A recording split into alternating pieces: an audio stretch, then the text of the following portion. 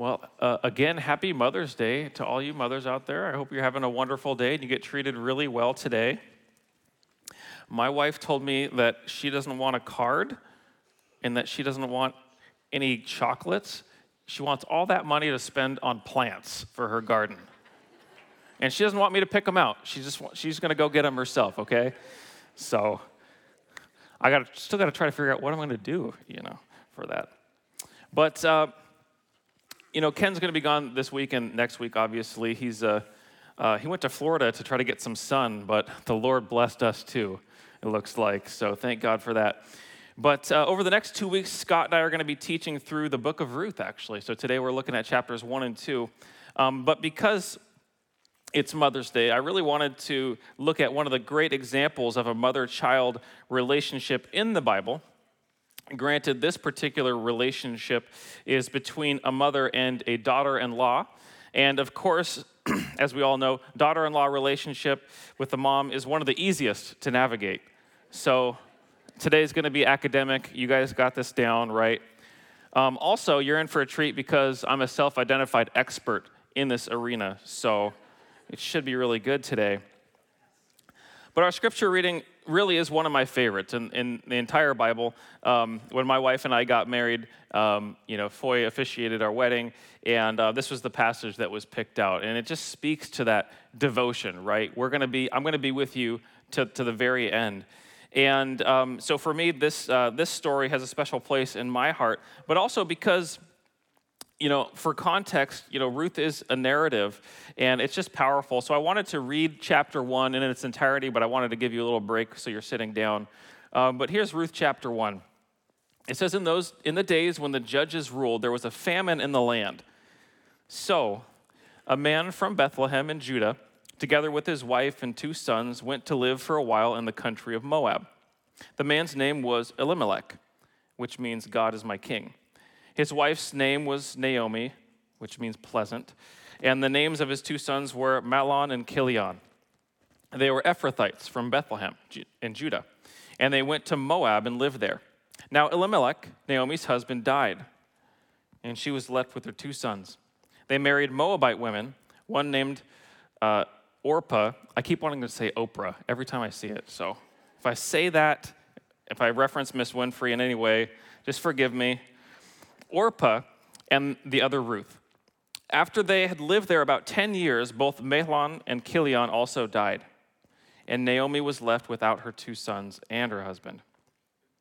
And when Naomi heard in Moab that the Lord had come to the aid of his people by providing food for them, she and her daughters-in-law prepared to return home from there. With her 2 daughters-in-law, she left the place where she'd been living and set out on the road and that would take them back to the land of Judah. And then Naomi said to her 2 daughters-in-law, "Go back, each of you, to your mother's home. May the Lord show you kindness, as you have shown kindness to your dead husbands and to me. May the Lord grant that each of you will find rest in the home of another husband." And then she kissed them goodbye, and they wept aloud, and said to her, "We'll go back." And they said to her, "We will go back with you into your people." But Naomi said, "No, return home, my daughters. Why would you come with me? Am I going to have any more sons who could become your husbands? Return home, my daughters. I'm too old to have another husband. Even if I thought there was still hope for me, even if I had a husband tonight and gave birth to sons, would you wait until they grew up? Would you remain unmarried for them?" It's part of the levirate marriage law. "No, my daughters, it's more bitter for me than for you, because the Lord's hand has turned against me." And at this they wept aloud together, and then Orpah kissed her mother-in-law goodbye, but Ruth clung to her. "Look," said Naomi, "your sister-in-law is going back to her people and her gods. Go back with her." But Ruth replied, "Don't urge me to leave you or to turn back from you. Where you go, I will go, and where you stay, I will stay. Your people will be my people, and your God, my God.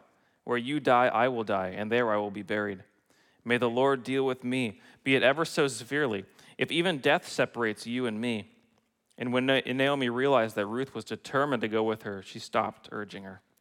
So the 2 women went on until they came to Bethlehem. When they arrived in Bethlehem, the whole town was stirred because of them. And the women exclaimed, "Can this be Naomi?" "Don't call me Naomi," she told them. "Call me Mara, because the Almighty has made my life very bitter. I went back full, but the Lord has brought me back empty. Why call me Naomi? The Lord has afflicted me. The Almighty has brought misfortune upon me. So Naomi returned from Moab, accompanied by Ruth the Moabite, her daughter-in-law, arriving in Bethlehem as the barley harvest was beginning. So there's chapter 1 of Ruth. As we read, the book of Ruth really begins with 3 separate tragedies. And the first tragedy is a national tragedy. And it's referred to in verse 1. It says, in the days when the judges ruled. And so the setting of Ruth is during that time of the judges. And these were difficult times in the nation of Israel. And so the story of Ruth is like a ray of sunshine breaking through the storm clouds. Ruth is often described as a diamond. And there's nothing that shows the brilliance of a diamond more than setting it on a deep black velvet cloth and then shining a light on the jewel. And it just brilliance, dazzles, it radiates. And so the time of the judges is that black backdrop, and the gem of Ruth is juxtaposed with it. And the time of the judges was marked by what's called the judges cycle. It was a time where the Israelites would enjoy the blessing and prosperity of God, but that would lead them to become content with themselves and self-satisfied, and it would lead them into immorality. And their immorality, in that, the Lord would take off his hand of blessing, his hand of protection, and oppression would come upon the people. Nations would come and invade, whether it was the Moabites, which happened in chapter 3 of Judges, the Midianites, the Canaanites, the Philistines. Oppression would come. And then Israel would call out to the Lord. They'd have a penitent heart. They would repent. They would call out to the Lord, and the Lord would send a judge to save them. Salvation would come upon them. And they would be saved, and a revival would break out in the land as people turned to the Lord. But typically after the judge passed away, after they enjoyed that blessing and prosperity, they would go back into immorality again. And so this cycle just goes over and over and over again in the time of the judges. And Judges was really a dark time, especially even in the area of Bethlehem. The end of Judges, it's remarkable because Judges chapters 19 through 21 describes the story of a Levite and his concubine. So a concubine is like a second-rate wife. And so his wife was from Bethlehem, right? So contemporary with Ruth. They might have known Naomi and this woman might have known each other.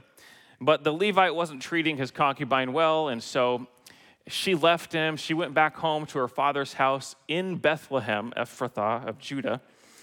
And the Levite goes back and talks to her dad, and he tries to win her back, and he finally convinces the dad, he convinces the concubine, to come back and be with me. And they hang out, and they drink together, and they eat together, and they're having a good time. And the father of this concubine is trying to urge, just stay a little bit longer, stay a little bit longer, stay a little bit longer. And finally, he's like, no, we've got to go. We're going to leave. And they leave, and they pass, through Jerusalem, 5 miles north, and they pass on another few miles to a town called Gibeah. It's Gibeah of Saul, is later what it's known as. And it's nighttime, and so they decide to stay there. A kind older gentleman invites them in. And in the town of Gibeah, all the men band together, and they rap on the door, and they threaten to break it down, and they want to rape this gentleman, this Levite. And so instead, the Levite sends out his concubine, and they gang rape her until she passes away, until she's murdered, essentially. And when the Levite wakes up in the morning, he kicks her because he treats her well still. And she doesn't wake up. And so he takes her and he cuts her up into pieces and sends the pieces of her body to all the various tribes of Israel so that they might gather their armies together to fight against Gibeah of Saul. Pretty cool, huh? That's Judges chapters 19 through 21, and that happened 10 miles north of Bethlehem, where the story of Ruth is taking place, right? So when I talk about it being a dark time, it was a really dark time. It was a really dangerous place to be. 10 miles away is like the South Hill, right? It's like downtown Spokane. It's not that far away, and people there I'm not sure about either. So it's a different part of town, you know. But 4 times in the book of Judges, it states that there was no king in the land, and everybody did what was right in their own eyes. And I think, you know, in a similar way, our country suffers from that lack of leadership. People do what they think is right in their own eyes. They don't reference God and their thought process. And people say things to that end, right? Everybody does what's right in their own eyes. They say, well, I think schools, they shouldn't have prayer or Bible readings. It should be a neutral place. It should be essentially a secular place where, you know, all religions are basically equal by shutting them all out, including the Lord. And if you think that way, then you're giving up the truth that God is the creator, that he's the Lord of all things. You're casting him out. And so shouldn't we worship the Lord by acknowledging him as creator? As we teach our little ones about his creation, shouldn't we reference that it was from God? He's the creator. Do you think by neutering and sidelining the gospel in education that we're not really opening the door for the demonic to fill that vacuum? Do you think the mental health crisis of this next generation has anything to do with the God of life and goodness and truth being ostracized from the classroom, where students spend dozens of hours every week? It's not working out well for us. No, everyone does what's right in their own eyes. Or people say things like this. They say things like, I think a woman should choose whether or not she can have an abortion. And I say, shouldn't we acknowledge that God gave life to this little human being, that God gave life to this little person, and placed this little girl in the womb to grow and to be nourished and to be protected? Don't we acknowledge God in our decisions? I was even watching the Trump town hall on CNN, which I think that hostess girl got an education that day. But even still, even Trump, he's like, well, you know, I believe in the exceptions in rape and incest and these sort. I believe in the exceptions. You can have an abortion then. It's like, what other arena is it okay to murder an innocent human being because something bad happened previously? Why do we allow it? Why don't we speak up? Doesn't Proverbs 31, doesn't God say in his word, open your mouth for the speechless in the cause of all who are appointed to die? Open your mouth for the speechless. Who else is more unable to speak than a little one in the womb? Shouldn't we stand up for them? No, everyone does what's right in their own eyes. Or people say things like, I think there are many different genders, and people can move between genders. But shouldn't we look to the Lord who created us male and female so that we might produce, as Malachi says, godly offspring who worship him and follow him? No, everyone does what's right in their own eyes. And I think some people struggle with the presentation of these biblical teachings because we're not sympathetic enough with people who are struggling in their sins, or perhaps people become annoyed with the frequency that we bring these things up. But I've got 2 points on that. On the frequency, you are being constantly bombarded with Antichrist propaganda. What do I mean by Antichrist? I mean things that are contrary to the teachings of Christ. The Bible is the Word of God.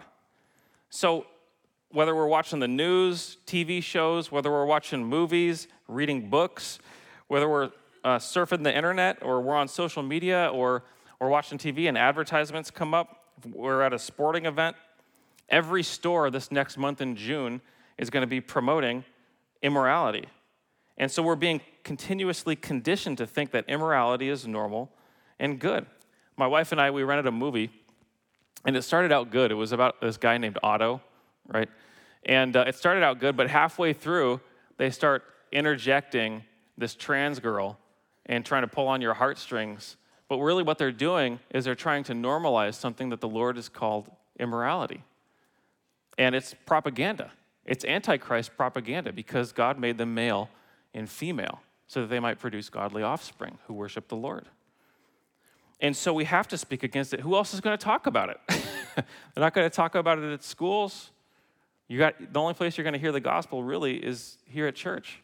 The only place you're going to hear the truth really is going to be here.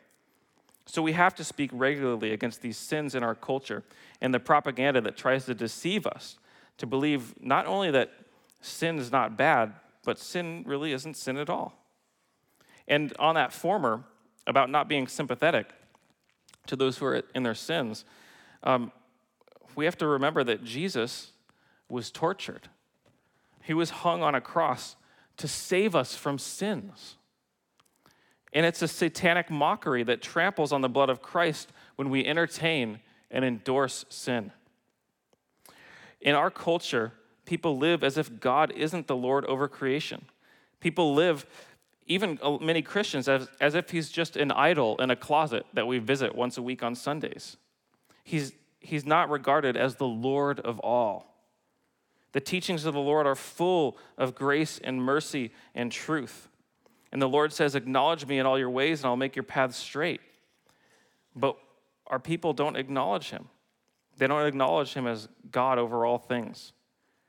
And we're deceived into thinking that there's alternative, legitimate ways to worship him or to walk when he tells us there's a straight and narrow path. Jesus is the Son of God. There's no alternative to being right with God outside of being a Christian, outside of knowing him.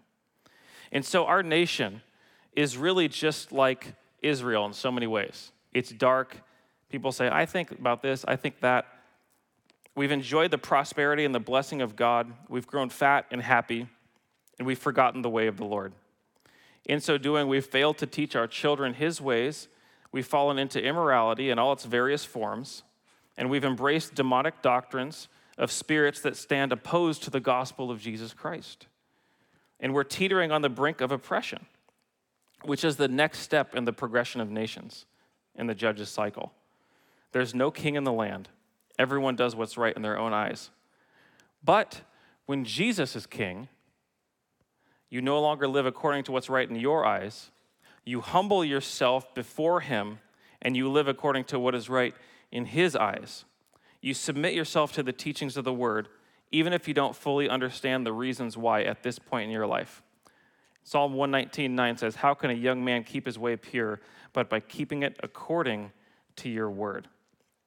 So they're living in a tragedy of a nation, just like we are, mired in sin and moral relativism. But it's not just that tragedy. There was a second tragedy and a third tragedy. The second tragedy was ecological. The nation of Israel was beset by a severe famine. The disaster drove people to look for a better life elsewhere, including Naomi and her husband Elimelech and her two sons. They moved to Moab from Bethlehem in Judah. And this famine was severe. I mean, they're a little bit different than us. I think especially here in like the Spokane area, we're blessed by that Spokane-Rathdrum aquifer, which is like almost this limitless supply of water. It's not that way in Israel. They don't have irrigation systems there. They plant seed and they rely on it to rain. God's got to bring the rain. And if he doesn't bring the rain, it's going to be bad news. Now, there's an irony because the town of Bethlehem, the name Bethlehem means house of bread. And it's just ironic that the house of bread has no food, right? But we know that it's really the disobedience of the nation that led to the famine. Deuteronomy chapter 11, verses 13 through 17 says, so if you faithfully obey the commands I'm giving you today, to love the Lord your God and to serve him with all your heart and with all your soul, then I will send rain on your land in its season, both autumn and spring rains, so that you may gather in your grain, new wine and olive oil. I'll provide grass in the fields for your cattle, and you will eat and be satisfied. But be careful, or you'll be enticed to turn away and worship other gods and bow down to them. And then the Lord's anger will burn against you, and he will shut up the heavens so that it will not rain, and the ground will yield no produce. And you will soon perish from the good land the Lord is giving you. I think there are so many tragedies in life that could have been avoided if we had just listened to the Lord. My wife and I, we waited to have relations until we were married, like the Bible tells us to. But there were a lot of opportunities and times before that when I could have been disobedient to the Lord. When I could have just hooked up with some girl in college or in high school or afterwards. But the Bible tells me to not awaken love until the time is right. And so I was just obedient to the Lord, and we waited, and now we have kids, and we have a nice home and everything. But then I look at, there's like so many other people of my friends in their group who didn't listen to the Lord, and they brought all sorts of ruin on their life, multiple divorces in their life, kids who are estranged from them. And if they had listened to the Lord, if they were obedient to his word, then they could have avoided so many of these tragedies. And really, it was disobedience that led to famine for the people of Israel, but it was also a disobedience and a disbelief in the life of Naomi and her family that led to their own tragedy. You know, the land of Israel was the promised land, a land flowing with milk and honey. When the people left Egypt, it was unbelief and fear that led them to start looking back to Egypt. How often when things get difficult in the Christian life, we say, man, things aren't going well. My life was so much easier before the Lord. The Israelites did the same thing in the desert. But it's a disbelief in the Lord that leads us to flee from him. Things get tough, and so we say, I'm going to go back to doing the things that I used to do before I was saved. But in doing that, you go back to slavery, as the Israelites wanted when they went back to Egypt or wanted to go back to Egypt. We leave the life of blessing through disbelief. We expect that by leaving the Lord, things will go easier for us. But really, we find in time that we're the most miserable people on the planet. We can't enjoy sin anymore because we really belong to the Lord. We're born again, and he lives with you. And so you can't enjoy sin. And you're grieving God by your lifestyle. So the Holy Spirit who lives in you is constantly grieved by your decisions and unbelief. But you're too proud to humble yourself. You're too proud to repent and return to the Lord. And so you can't enjoy sin and you can't enjoy the Lord because you've chosen misery through pride. We got to know that if we leave the Lord when things are tough, that it's going to be miserable for us. You left the pasture of the Lord, you left the land of milk and honey, and you're going to be wholly unhappy until you return to him. But he's always there. Humble yourself in the sight of the Lord and come back to him. So they're living in the tragedy of famine, which is the result of disobedience. And the third tragedy in the story is a family tragedy. Because of the famine, Naomi and her family left. It was supposed to be a short time, but they never seemed to find the time to come back to Israel. So while sojourning in the land of Moab, Naomi's sons embraced the culture and they married Moabite women. And tragedy struck the family when Naomi's husband died, a devastating blow to their family. He was the provider, he was the protector. But soon after, both of their sons died too. So now Naomi, she's left. She's in a foreign land. She lost her entire family. Only her Moabite daughters-in-law are left. And their names Orpah and Ruth. And no grandchildren either. Because of the great tragedy, she tells these young ladies to just go back home. She has no more sons to pick from. She's not going to have any more. It's a serious thing to consider that your actions as a parent or grandparent can have those kind of long-term effects on your children. And Naomi is living with this. They had in mind that they're going to leave Israel because of the lack of bread. They're going to save their family. They're going to go to Moab. It's going to save us. There's probably food over there.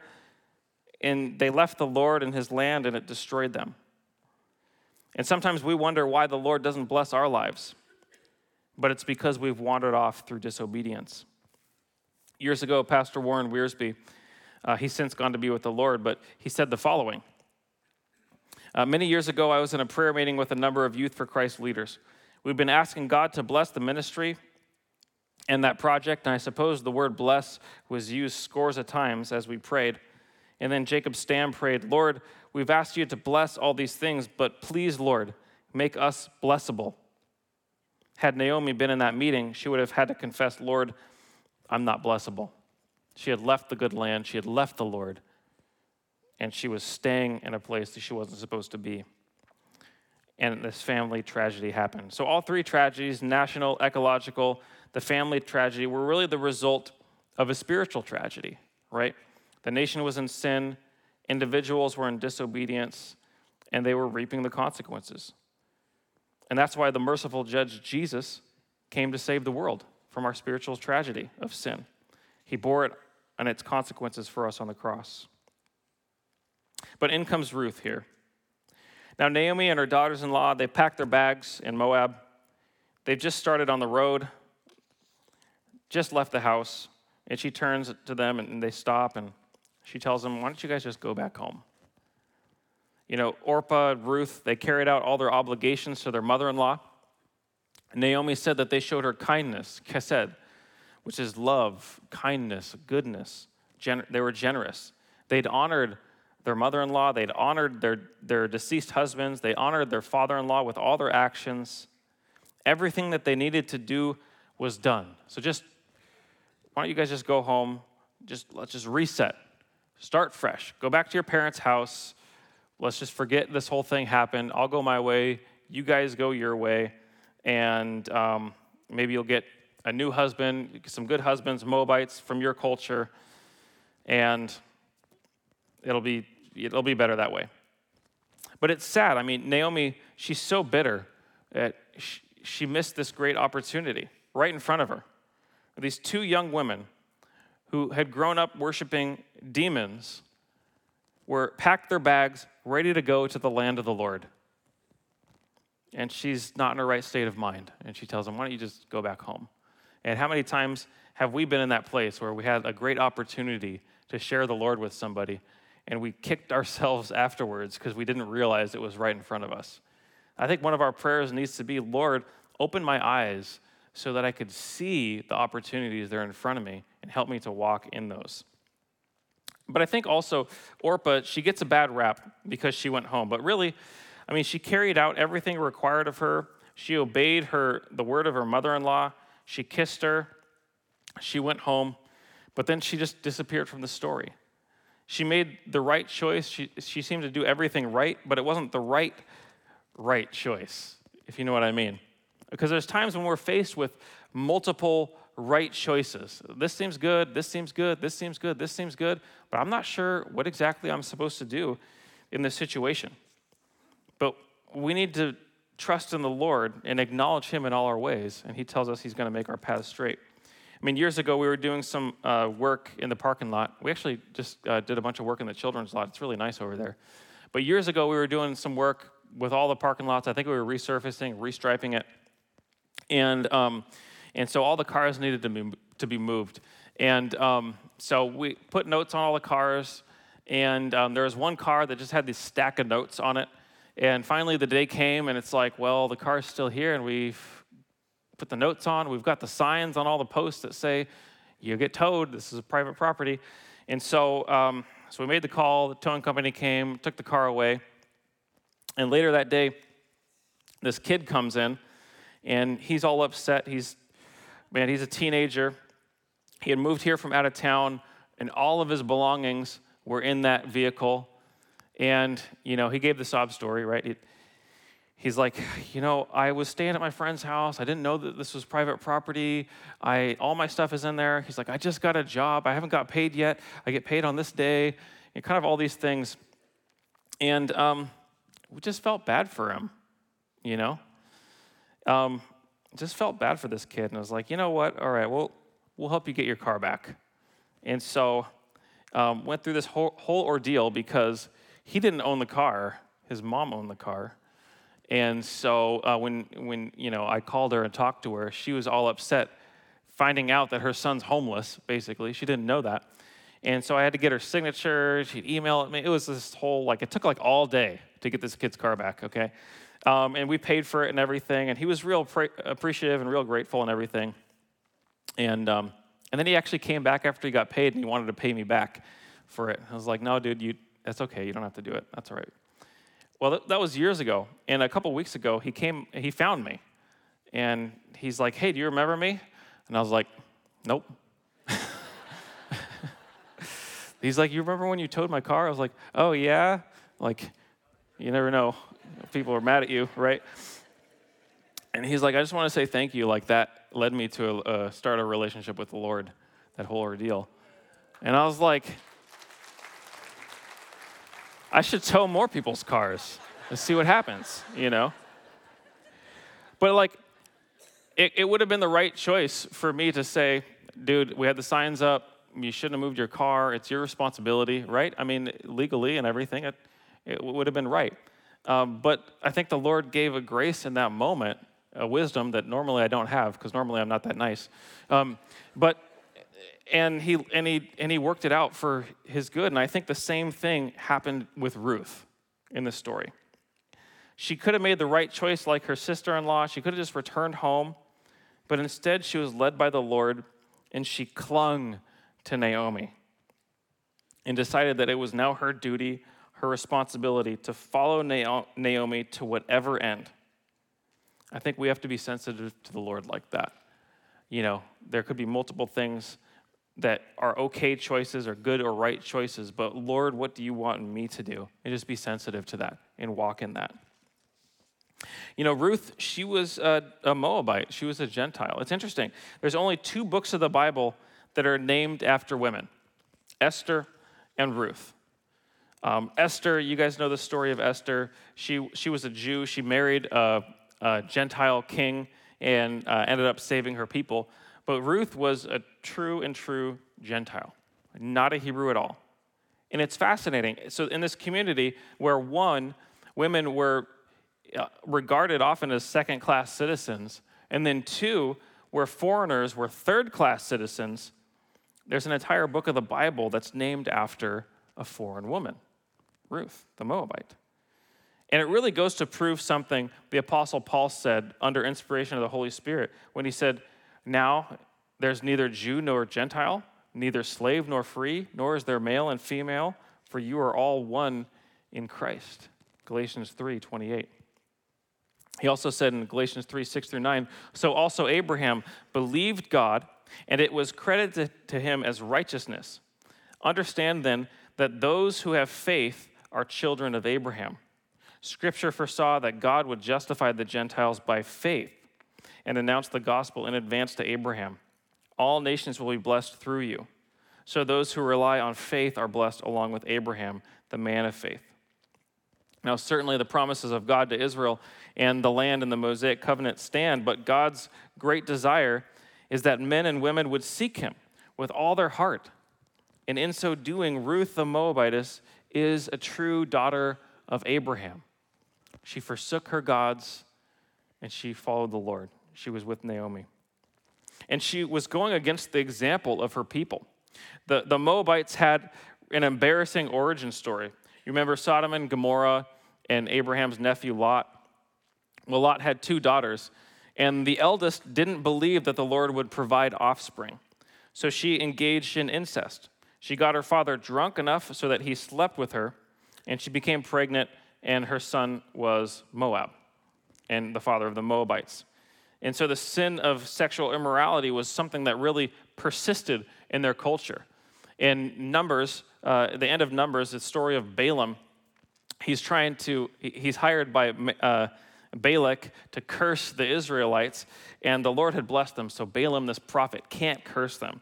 But what he does is he gets Moabite and Midianite women to go in and sleep with the Israelites so that they commit sexual immorality and fornication and adultery, and in so doing, he knew that the wrath of God would come upon the Israelite camp. But that was something that the ladies were more than willing to do because the sexual immorality was persistent in their culture. And the Moabites had their own gods.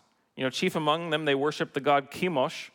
And one typical practice of the Moabites was to offer their children as sacrifices. The story is told in 2 Kings 3:26-27.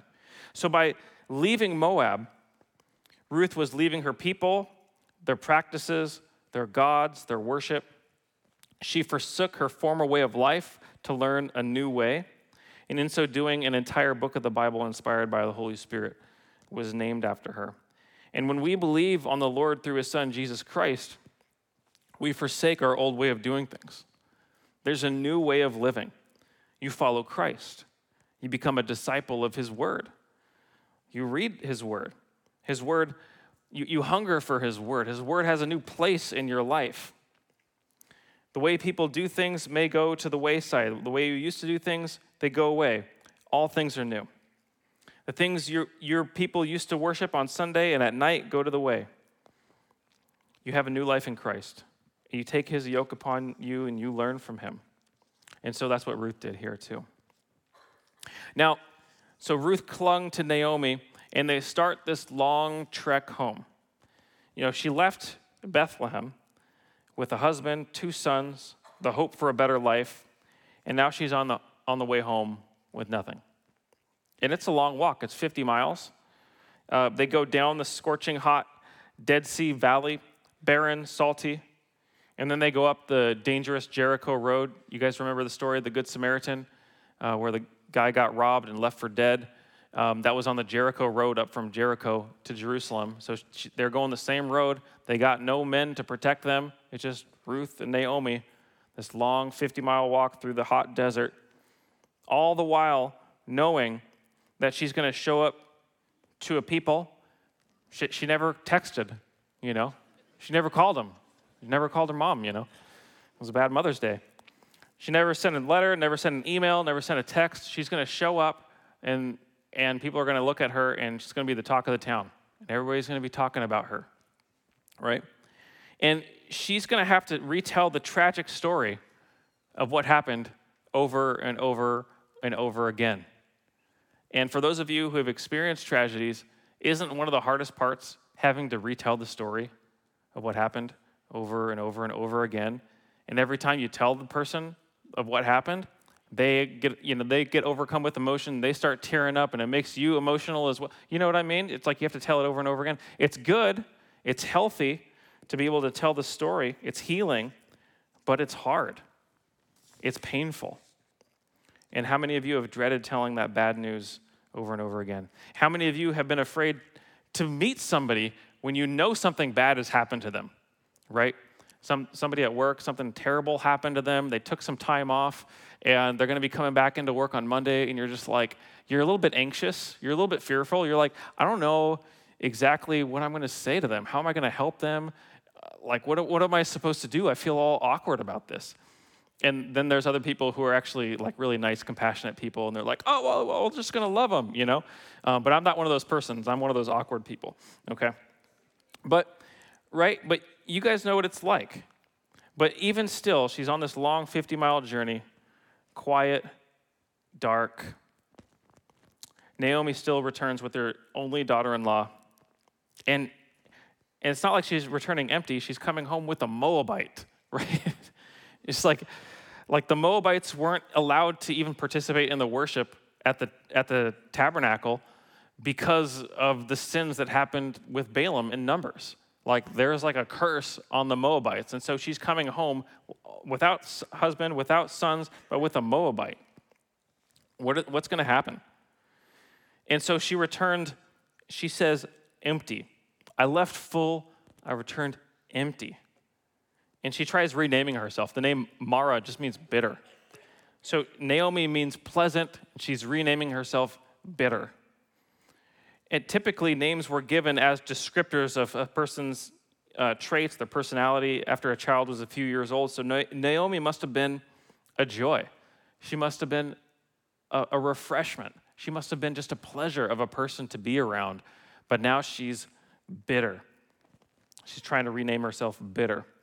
But it's interesting that the name never stuck. No one ever calls her Mara.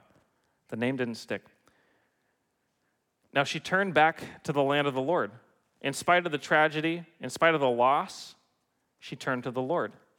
She went back to the place of blessing. She went back to where the Lord is.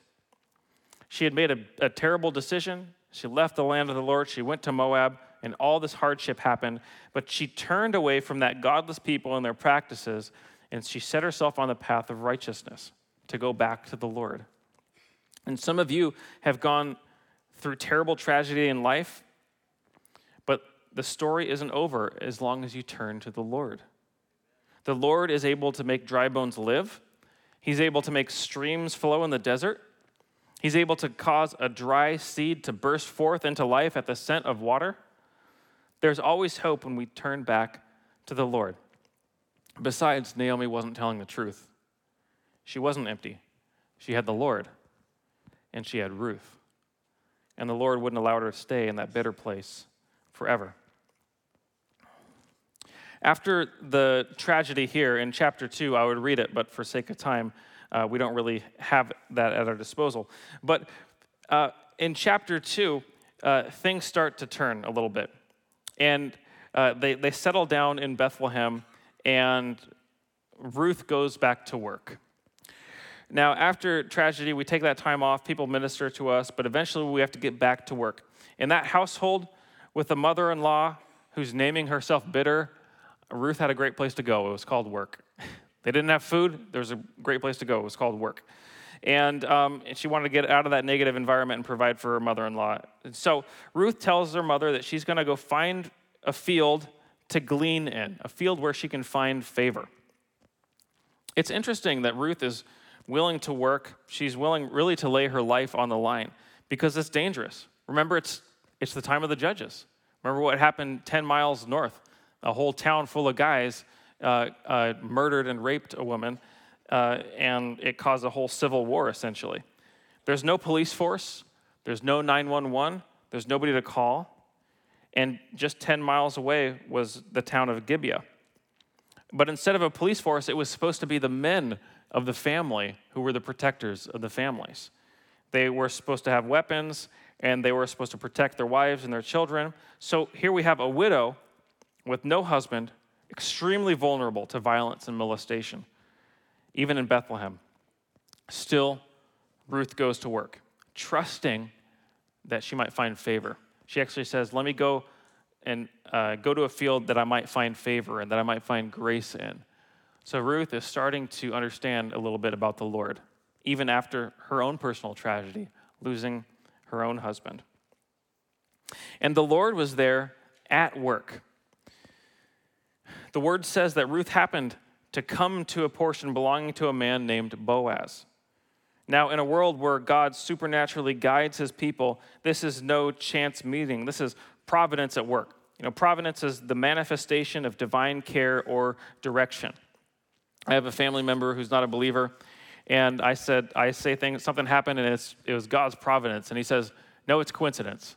No, it's providence. No, it's coincidence. We get into this argument. We go back and forth, right? It's the Lord who was guiding them. And it was the Lord who was guiding Ruth here. The owner of the field shows up to see how the harvest is going. His name's Boaz.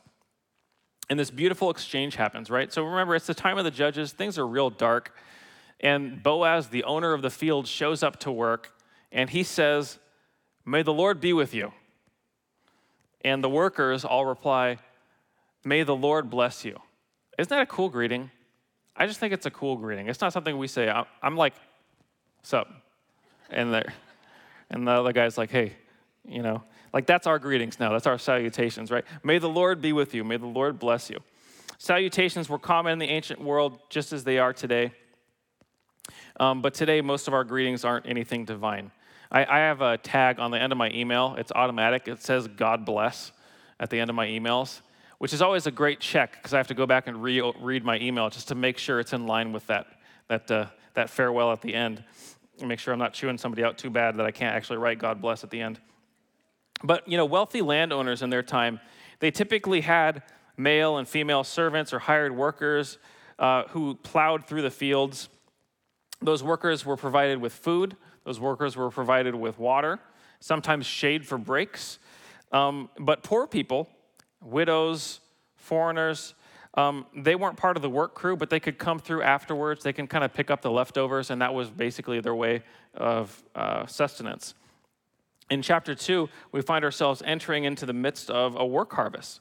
It's the barley harvest. It's probably in May. It's about this time of year in Israel. And the wheat harvest was a few weeks later, end of May, beginning of June, somewhere in there, in Israel at least.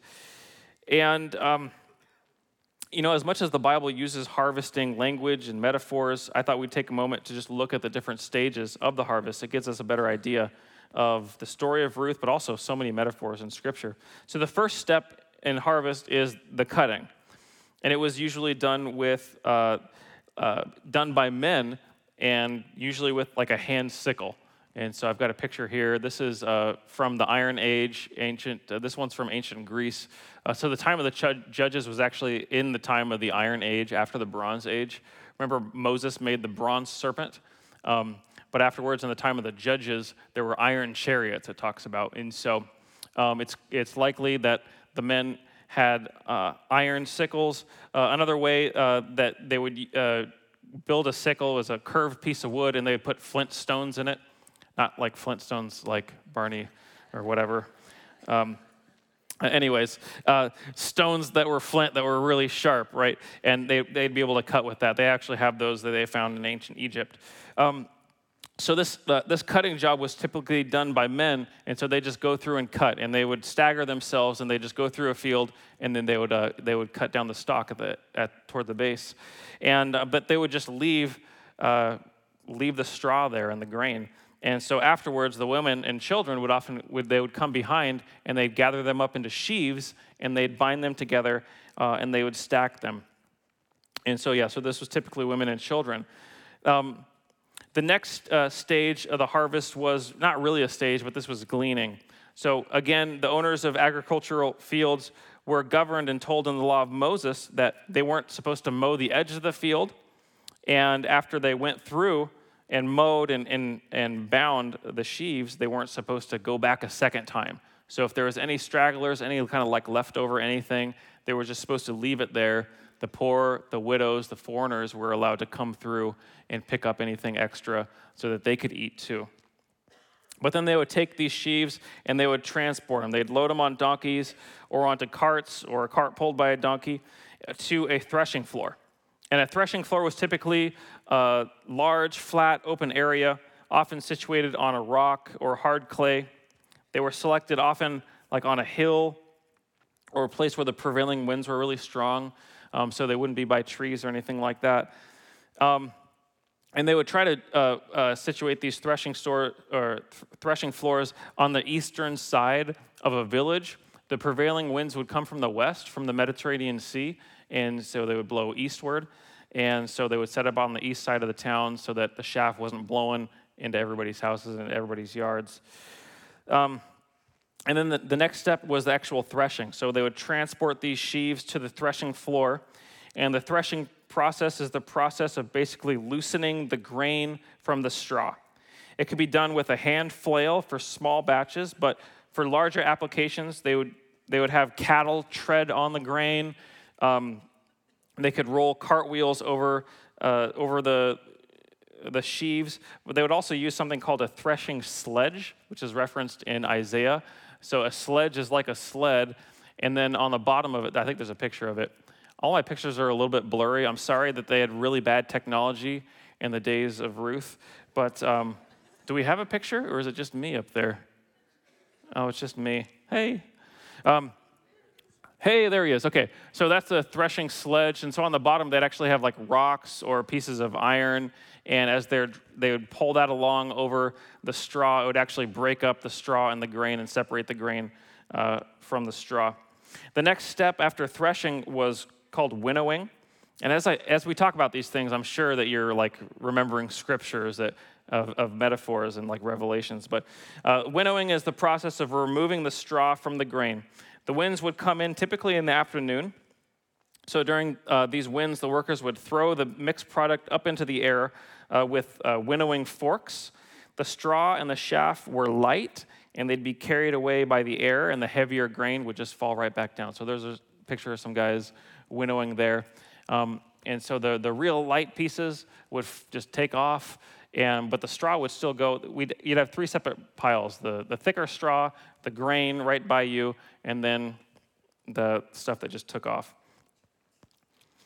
After the winnowing came the sifting, and it's the part of the process where they removed dirt, rocks, other unwanted organic matter like weeds from the leftover grain. So they'd take that pile of grain, and this job was almost exclusively done by women. They would use what's called a gerbal. It's a circular tool about 2 or 3 feet wide in diameter. I think they've got the picture there. There you go. So it's got a wooden rim. The rim is like 2 or 3 inches thick, and they would weave, either like wood or more typically like papyrus or reeds, as a mesh. And they would hold it at an angle, and they would shake it vigorously at this angle as the women would be blowing over it. And so any kind of extra chaff or straw would get blown out. The real fine particles of dust would just fall right through, or like bad seed that was not mature or diseased or things like that, they would fall through. The larger like rocks and pebbles, as they're like picking stuff up off the threshing floor, would fall all the way down to the rim. But then they had to get it just right. But the seed itself, the good seed, would stay basically in the middle of this sieve, this gerbal. And then they would go through by hand and pick out anything else that wasn't seed. So it was a laborious process, this sifting. And then after this was the bagging. Either they would use baskets, sacks, or jars. The processed grain would be bagged for personal use or for sale. So this is, in chapter 2, this is what they're doing. They're in harvest, and they're cutting, and they're binding, and Ruth is following behind, and she's gleaning. And as they're greeting each other, and Boaz shows up at the work site, he's the owner of this field, he stops the foreman, and he says, who's the new girl there that's following everybody? And the foreman says that this Naomi's daughter-in-law, Ruth, and Boaz had heard all about Ruth. Everybody in town had been talking about it. And so he invites Ruth to eat lunch with all the workers, which normally the poor and the widows weren't allowed to do that. He says, why don't you eat lunch with us? And if you want to drink any of the water that they're drinking, you can drink it. You've been so good to my relative, Naomi. We just want to bless you here. And then on top of that, he tells the guys to leave her alone. So that's a nice thing that he did. No cat calling, nothing like that, guys. You leave her alone, okay? And actually, on top of that, guys, as you're going along, and as the binding is happening, just take some extra and throw it behind for her, because we want to bless her and give her a little bit extra food. So Ruth comes home. She didn't even finish her lunch. She had so much leftover lunch. And then she comes home with 30 pounds of grain. So if you think of how much food, that's like one day for a teenager. But for a normal person, it's like several weeks worth of food. And Ruth is like, what guy was looking at you today when you were at work? How did you get so much food, essentially? And Naomi hears that it was Boaz. And it's a turning point for Naomi. She finally blesses the Lord. She acknowledges the Lord is looking out for us. The Lord has provided for us. Before, she was bitter, but now she has hope. Proverbs 13:12 says, hope deferred makes the heart sick, but a longing fulfilled is a tree of life. Naomi's eyes open up, they brighten. She's no longer destined to a bitter, Dead Sea end. But as the psalmist says in 27:13, she's going to see the goodness of the Lord in the land of the living. And so she's at this turning point, that there's this hope that comes on, that the Lord is starting to provide for them as they've returned to him. And so we learn some lessons from Ruth and Naomi. The first lesson we learn is faithfulness. And there's perseverance. We see that Ruth clings to Naomi, that Ruth forsakes everything, even the easier road, going back home, and follows Naomi wherever that might lead. She's faithful. She's faithful as a daughter. And this characteristic of faithfulness really originates in the Lord. It's the Lord who is faithful to us. The Lord never leaves us. The Lord was always there. He was always there in the land of Israel. Even though Naomi and her family left the Lord, he was there waiting for them to come back home, just like he is for us. The Lord is waiting for us to come back to him. In turn, we're instructed to show that same faithfulness in our lives, both to the Lord, but also in those relationships that he's ordained. That faithfulness to our spouse, the faithfulness to our children, the faithfulness to our parents, etc. And another lesson we learn about is hope. We see she goes back to the land of Israel when she hears that there's food, right? She hears that the Lord has been good to Israel. He's provided. And so she clings to that hope and she goes back home. Ruth goes out to work in the midst of danger, hoping the Lord would guide and show her grace and favor. Naomi's hope is piqued again when she sees all the food that Ruth brings home and hears that it was Boaz. Hope is a theme throughout Ruth. And we have to be we have to have a great hope in our life that the Lord will take care of us, that he will provide for us. But we also have Christ, who is our great hope. And in Thessalonians, we're told that the blessed hope is when Jesus returns for his bride, the church. We long to see that day when all the garbage of this life, the things I talked about at the beginning of the sermon, the national tragedy that we find ourselves in, the garbage of this life is eradicated. In the gospel, we have a hope for a future that can't be spoiled by famine or the failures of a culture, because we're looking forward to Christ. We're looking forward to a city that he's preparing for us in eternity, a city whose architect and builder is God himself, not subject to sin and decay and death. That's our hope. That's the hope that we have for eternity. So whatever situation or tragedy you might find yourself in, there is always hope if you turn back to the Lord. And the third thing that the third thing we see here is love. We see an incredible expression of love from Ruth for her mother. Ruth gives up her people, gives up her gods, her old family, everything familiar, including the prospect of a husband. She gave up her life, really, her rights, her prospect of success and pleasure to serve her mother-in-law. And she devoted herself to love her mom. She gave up her life for her mom as a living sacrifice. And this is a love that really originates in God. It comes from Christ, who loved us and gave himself for us on the cross. This chesed, which speaks of God's covenant loyalty to his people, kindness, goodness, and it involves grace in that it was extended even when not deserved. And so we're called to live that same selfless love for our moms, for our children, for our neighbors, and according to Christ, even for our enemies. So may we learn daily to pick up our cross and follow him, to learn from him, and may in time our feelings catch up with the fact that we must give ourselves for others, to love them, just as we remember today how much a good mom gives up for her child.